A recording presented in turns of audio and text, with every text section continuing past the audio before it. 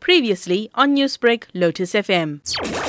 Because of reduced blink rate from staring at the screen, which usually occurs when you read a digital screen versus reading a normal hard copy paper. Because when you look at a digital screen, your eyes tend to strain because of the glare and you lose your blink reflex. So reduced blinking compounded with poor blink quality over continuous periods of screen time is the reason for the emergence of digital eye strain. Another reason why we get digital eye strain is because of the working distance that we may assume when we're looking at desktops or laptops. The font on our mobile devices is another problem. Are children also at risk given the demand now for online learning?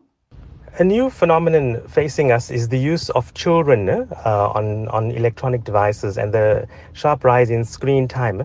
I think that it's very important for us to know that any form of screen time, apart from your usual contact with the child's grandparents or parents over a screen, should not be allowed for children less than 2 years old. The screen time that kids these days engage in is quite extensive, and we need to be very, very careful of visual hygiene and the close distances that these kids actually use these devices. What we need to be careful about with screen time, which is relatively new to our country and kids, is the limited time-based approach for using it. Children these days will look at screens. It is a necessary evil in the fourth industrial revolution, and we should not prohibit them.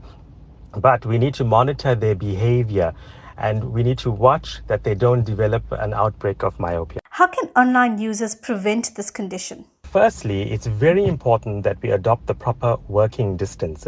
So recommended working distance for desktop screen should be around 50 centimeters and ideally around 67 to 70 centimeters.